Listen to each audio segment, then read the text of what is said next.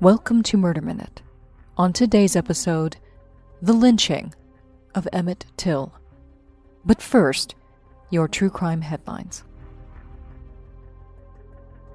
Americans have taken to the streets in cities across the country to protest the murder of George Floyd at the hands of 4 Minnesota police officers.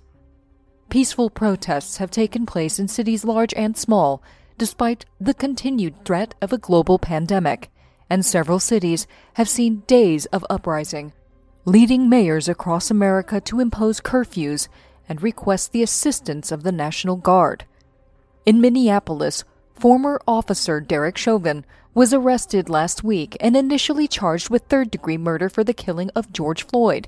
Chauvin pressed his knee into the neck of George Floyd as he lay on the ground, handcuffed behind his back, for nearly 9 minutes, despite Floyd's repeated pleas that he could not breathe.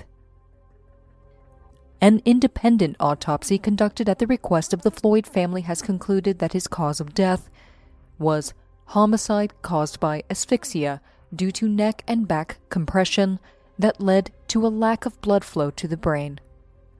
Prosecutors announced this week that charges against Chauvin were upgraded to second-degree murder. The upgraded charge states that Chauvin killed Floyd without intent in the course of committing assault in the third degree, according to the complaint. 3 other officers at the scene were also fired from their jobs following Floyd's death, but did not initially face criminal charges. During the press conference to announce Chauvin's upgraded charges, Minnesota Attorney General Keith Ellison also announced charges against the other 3 former officers, identified as Thomas Lane, J. Alexander Kang, and Tu Tao. All 3 men face felony charges of aiding and abetting second-degree murder and aiding and abetting second-degree manslaughter.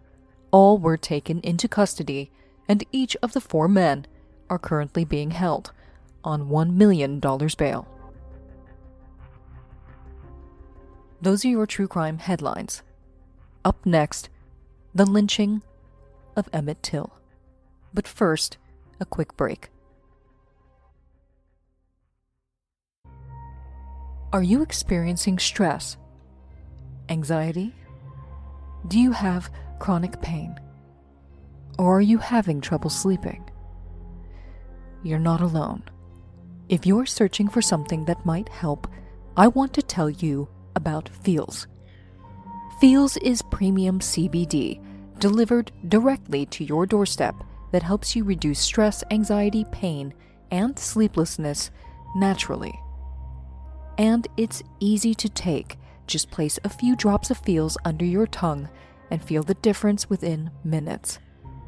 Finding your right dose is personal, and everyone's dose is different.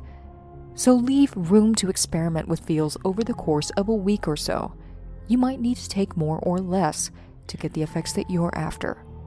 So start small and work your way up. Don't worry, Feals works naturally to help you feel better. There's no high, no hangover, and no addiction. But if you're new to CBD and you need a little guidance, Feals has you covered with real human support. They'll answer all of your questions on their free CBD hotline. Join the Feals community now and get Feals delivered to your door every month. You'll save money on every order, and you can pause or cancel at any time. Feals is helping me feel less stressed every day and helping me sleep every night, and it can help you too. Become a member today. Go to feals.com/mm and get 50% off your first order with free shipping. That's feals.com/mm to become a member and get 50% automatically taken off your first order with free shipping. That's feals.com/mm. Welcome back to Murder Minute. On August 24th, 1955, Emmett Till, a 14-year-old black teenager from Chicago, was visiting relatives in Money, Mississippi, a tiny hamlet in the Jim Crow-era Deep South, when he and his cousin went to Bryant's grocery store to buy candy. As he left the store with his cousin, Emmett whistled at 21-year-old Carolyn Bryant, a white woman who was working behind the counter. Carolyn Bryant and her husband Roy owned the store. He really had no sense of danger, recalled Emmett's cousin, Simeon Wright, who was with him that day. He was warned not to do anything like that, how he was supposed to act. I think what he did was trying to impress us. He said, "You guys might be afraid to do something like this, but not me." He had no idea how dangerous that was, because when he saw our reaction, he got scared too.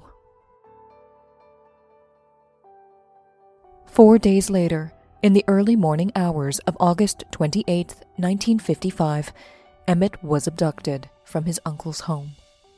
His assailants, the white woman's husband, 24-year-old Roy Bryant, and his half-brother, 36-year-old John Milam, pulled him out of his cousin's bed at gunpoint and made the teenager get dressed.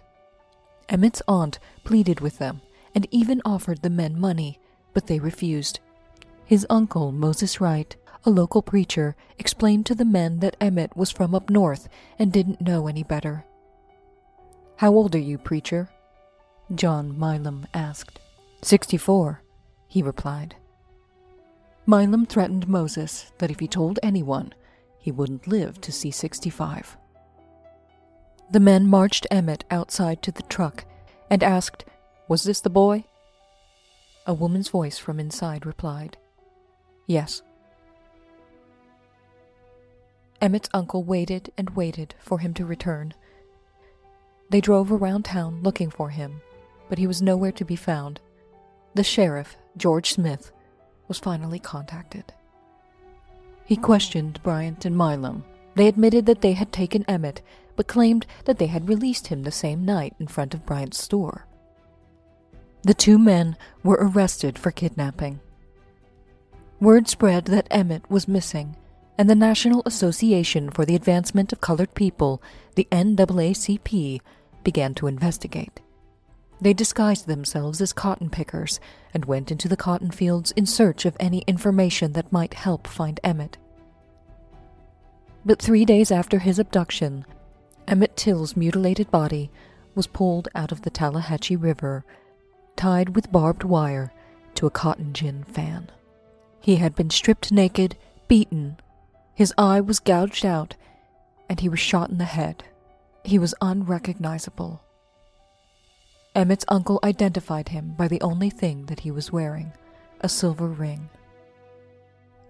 The next day, on September 1st, 1955, Medgar Evers and the NAACP issued a press release. Quote, "It would appear from this lynching that the state of Mississippi has decided to maintain white supremacy by murdering children. The killers of the boy felt free to lynch him because there is in the entire state no restraining influence of decency." The NAACP sent a telegram to the governor of Mississippi, Hugh White. Quote, "All decent citizens throughout the nation call upon you to use all the powers of your office to see that the lynchers of 14-year-old Emmett Lewis Till are brought to justice. We cannot believe that responsible officials of the state of Mississippi condone the murdering of children on any provocation." The governor replied, "Parties charged with the murder are in jail, and I have every reason to believe the courts will do their duty in prosecution. Mississippi does not condone such conduct." The lynching of Emmett Till sparked outrage across the country. Local newspapers denounced the murders, and the county deputy sheriff, John Cothran, stated, quote, "The white people around here feel pretty mad about the way that poor little boy was treated, and they won't stand for this." But this was not Mississippi's first lynching. Far from it. Mississippi had the highest number of lynchings in the South. Between 1882 and 1968, Mississippi lynched 581 black residents, maybe more. And white supremacist Mississippians were known to gather by the hundreds to witness them. In 1908, a mob of 2,000 whites seized Eli Piggott, a black man accused of raping a white woman, and hanged him from a telegraph pole. 20 years later, Stanley and James Bearden were taken from a local jail, shot, dragged behind a car, and hanged. And the very same year that Emmett Till was killed, in 1955, a white man assassinated Lamar Smith, a black World War I veteran and voting rights activist, in broad daylight on the county courthouse lawn. In 1963, Medgar Evers, who led the investigation with the NAACP into Emmett Till, would be killed as well. His assassination would inspire Nina Simone's song, Mississippi Goddamn. Mamie Till, Emmett's mother, halted attempts to bury her son in Mississippi and demanded that his body be returned to Chicago. When her son's body arrived, she decided that the funeral would be open casket. I wanted the world to see what they did to my baby. There was just no way I could describe what was in that box. No way, she said. A glass-topped coffin was made for the purpose. Tens of thousands of people came to view Emmett's body. Thousands more attended the funeral. She wanted the world to see what those men had done to her son, because no one would have believed it. Emmett's cousin Simeon Wright recalled. And when they saw what happened, this motivated a lot of people that were standing what we call on the fence against racism. It encouraged them to get in the fight and do something about it. Photographs of Emmett's body in his casket appeared in black publications Jet Magazine and the Chicago Defender. For almost a century, African Americans were lynched with regularity and impunity. Now, thanks to a mother's determination, the public could no longer pretend to ignore what they couldn't see. On September 6, 1955, Emmett Till was buried. As news of his lynching and pictures of his body spread across the United States, the tone in Mississippi newspapers changed dramatically. They falsely reported riots in the funeral home in Chicago. Rumors of an invasion of outraged blacks and northern whites were printed throughout the state. Bryant and Milam appeared in photos wearing their military uniforms smiling, and Carolyn Bryant's beauty and virtue were extolled. On September 3rd, Tallahatchie County Sheriff Clarence Strider, who had initially positively identified Emmett Till's body and stated that the case against Milam and Bryant was pretty good, suddenly announced that he had doubts that the body pulled from the Tallahatchie River was that of Emmett Till. He now speculated that the boy was probably still alive and suggested that the body had been planted by the NAACP. The trial was held in September of 1955 and lasted for 5 days. The courtroom was packed with 280 spectators. Black attendees sat in segregated sections, including black reporters who were segregated away from the white press. An all-white jury were allowed to drink beer on duty, and many white male spectators were armed. The defense cast doubt on the identity of the body pulled from the river. They questioned whether Emmett Till was dead at all.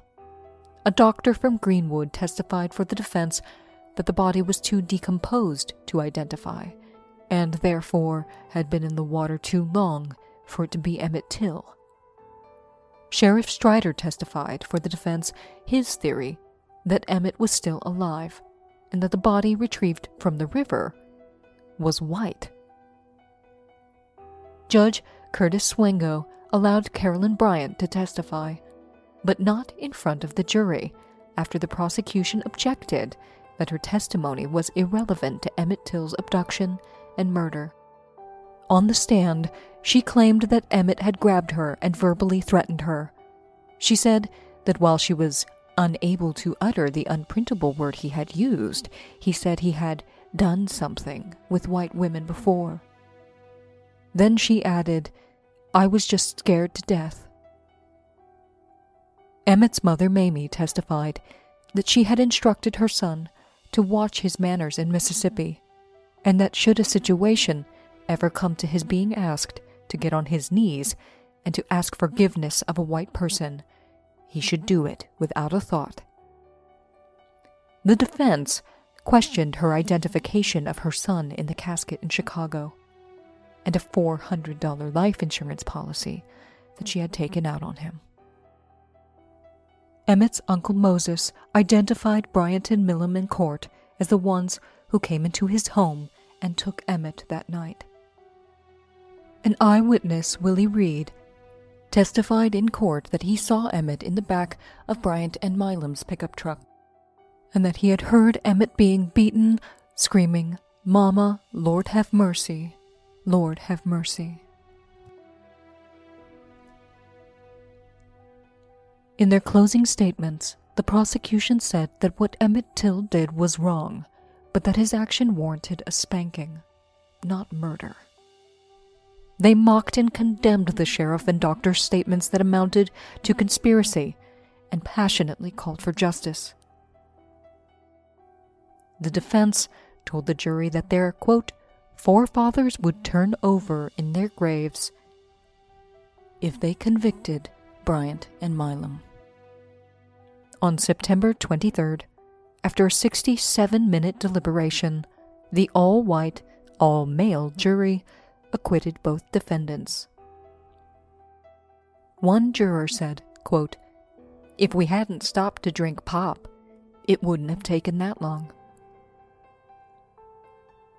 4 months later, in an interview published in Look magazine in January of 1956, the two men admitted to and bragged about murdering Emmett Till.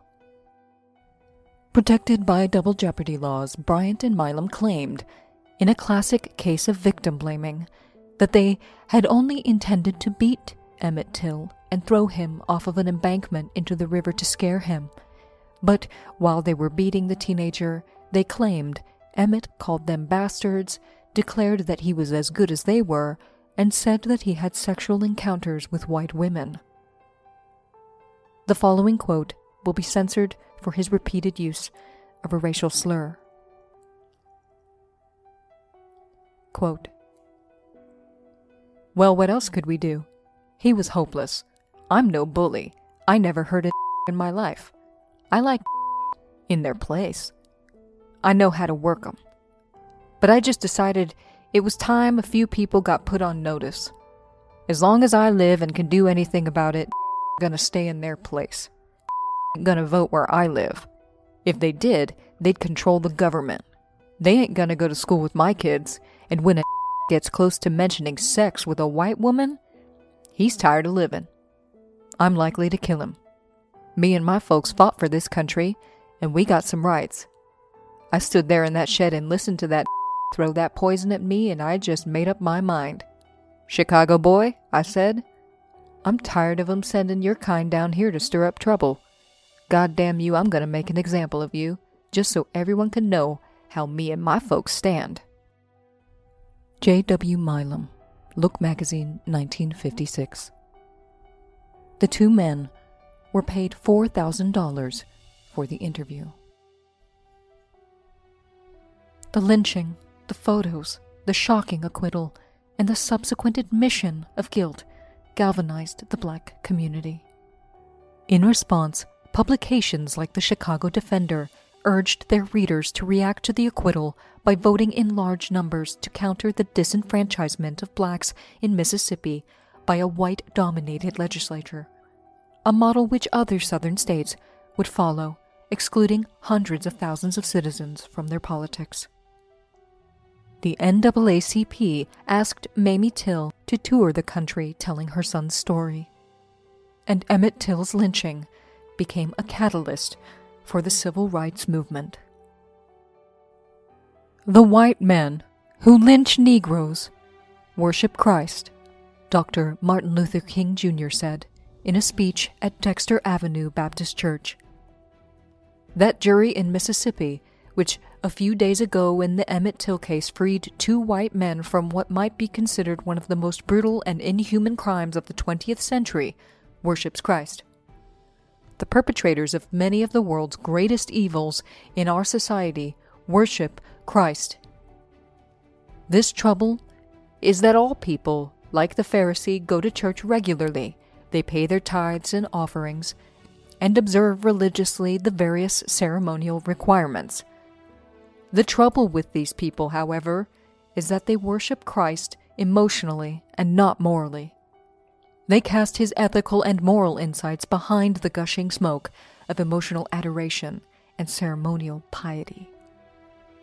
8 years later, Dr. King would deliver his iconic I Have a Dream speech on the anniversary of Emmett Till's murder, saying, in part, "I have a dream that one day even the state of Mississippi, a state sweltering with the heat of injustice, sweltering with the heat of oppression, will be transformed into an oasis of freedom." After Bryant and Milam admitted to Look magazine that they had killed Emmett Till, many of their friends and supporters in Mississippi abandoned them. Blacks boycotted the Bryant shop, which went bankrupt and closed. Over the years, Milam was charged with offenses such as assault and battery, writing bad checks, and using a stolen credit card. He died of spinal cancer on December 30th, 1980, at the age of 61. Bryant worked as a welder until increasing blindness forced him to give it up. He and Carolyn divorced, and he opened a new store in Mississippi. In 1984 and 1988, he was convicted of food stamp fraud. In a 1985 interview, Bryant denied that he had killed Emmett Till, but said, quote, "If Emmett Till hadn't got out of line, it probably wouldn't have happened to him." Bryant lived a private life and refused to be photographed or to reveal the exact location of his store, explaining, quote, "This new generation is different, and I don't want to worry about a bullet some dark night." He died of cancer on September 1st, 1994, at the age of 63. In 2005, Emmett Till's body was exhumed, and DNA from relatives confirmed once and for all that it was indeed Emmett Till. It had extensive cranial damage, 2 broken wrists, a broken left femur, and metallic fragments found in the skull consistent with bullets from a .45 caliber gun. When the first highway marker remembering Emmett Till was erected in 2006, it was defaced with KKK and subsequently covered over with black paint. In 2007, 8 historical markers were placed at sites associated with Emmett Till's lynching. In 2008, the marker at the river spot where Emmett Till's body was found was torn down. A replacement sign received more than 100 bullet holes. That same year, at age 72, Carolyn Bryant admitted to author Timothy Tyson that she had lied during her testimony. Emmett never grabbed her or uttered a single obscenity. She added, quote, "Nothing that boy did could ever justify what happened to him." Patrick Weems, project coordinator at the Emmett Till Interpretive Center, a museum in Sumner, Mississippi, said, quote, "I think until you break the silence, there is still that implied consent to the false narrative set forth in 1955. It matters that she recanted." In June of 2018, another replacement marker was installed, and in July, it was again vandalized by bullets. 3 University of Mississippi students were suspended from their fraternity after posing in front of the bullet-riddled marker with guns and posting it on Instagram.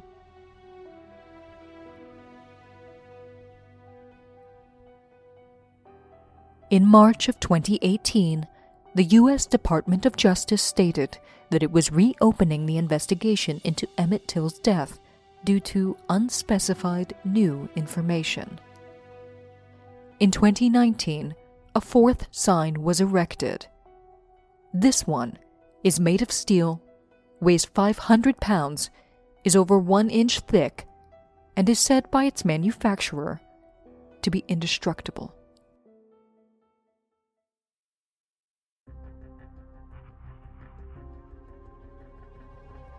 This has been Murder Minute. For true crime anytime, download the Murder Minute app or follow us on Instagram at Murder Minute.